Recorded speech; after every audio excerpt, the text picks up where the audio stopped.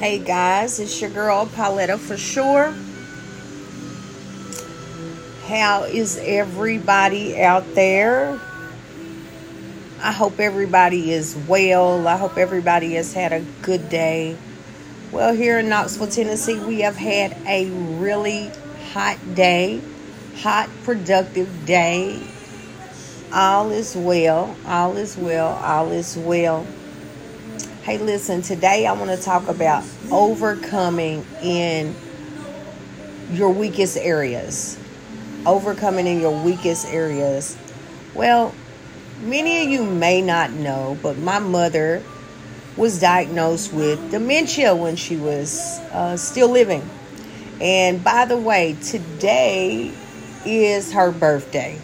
So, well, it was her birthday. This is the day that it would have been on June 14th, which is Flag Day.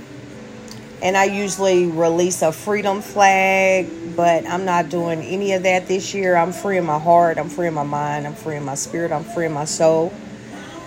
And so, with that being said, I just take a deep breath and I face this day with joy, because we will not be held back by a day. We're going to keep going forward. We're going to keep prevailing. We're going to keep letting the word grow in our life mightily and letting it prevail. And so, anyhow, what happened was there ended up a fire at one of our facilities, and the people from that particular facility had to come to our facility. Well, they came to the cottage where I'm usually at, and well, this isn't really the first time I've been faced with that, but most of these people they didn't have dementia, which is 7. They had Alzheimer's, which is 1. And so I just kept thinking about what work was going to be like when I got there. Well, ended up getting to work, and they already had people for the top floor, and then they had us just taking care of our regular people downstairs.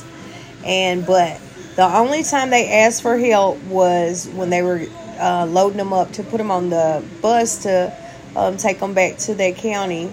And so as they were doing that, they put me with this little sweet lady, really sweet lady.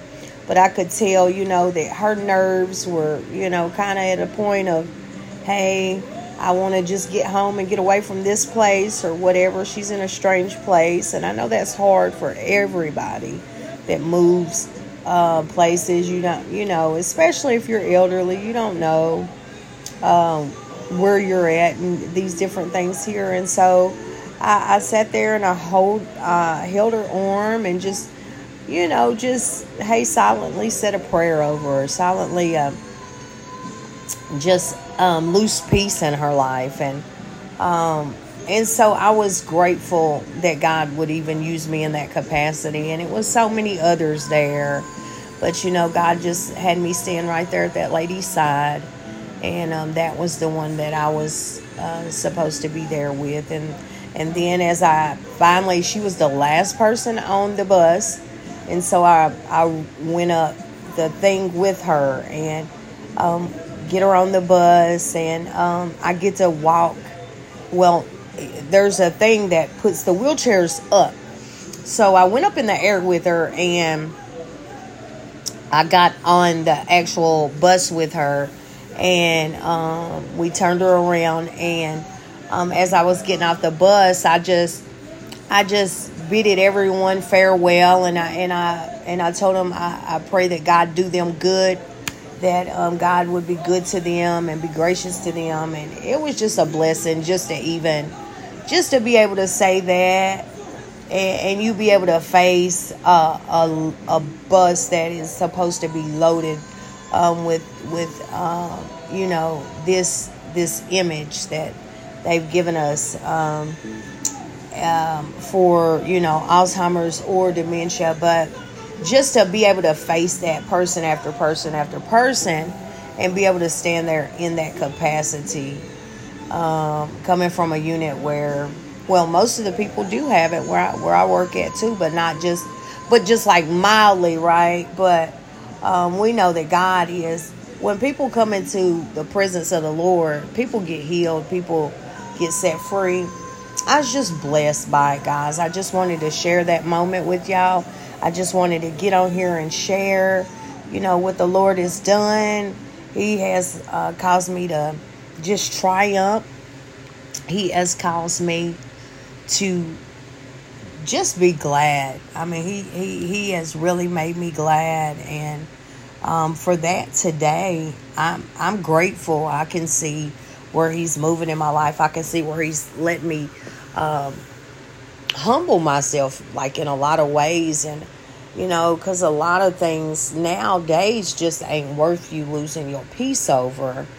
It's good to have the shoes of peace on. It's good to put the whole armor of God on. So we can stand against the schemes of the devil, the wiles of the devil, so we can take our ground. Excuse me. You can't take ground when you're not walking in peace. You can't take ground when your mind is all over the place. We have to stay in the presence of the Lord. It's he who dwells in the secret place, not he who vacations in the secret place. We have to become dwellers. We have to learn to remain. One thing that I desire, and that will I seek after, that I may dwell in the house of the Lord forever.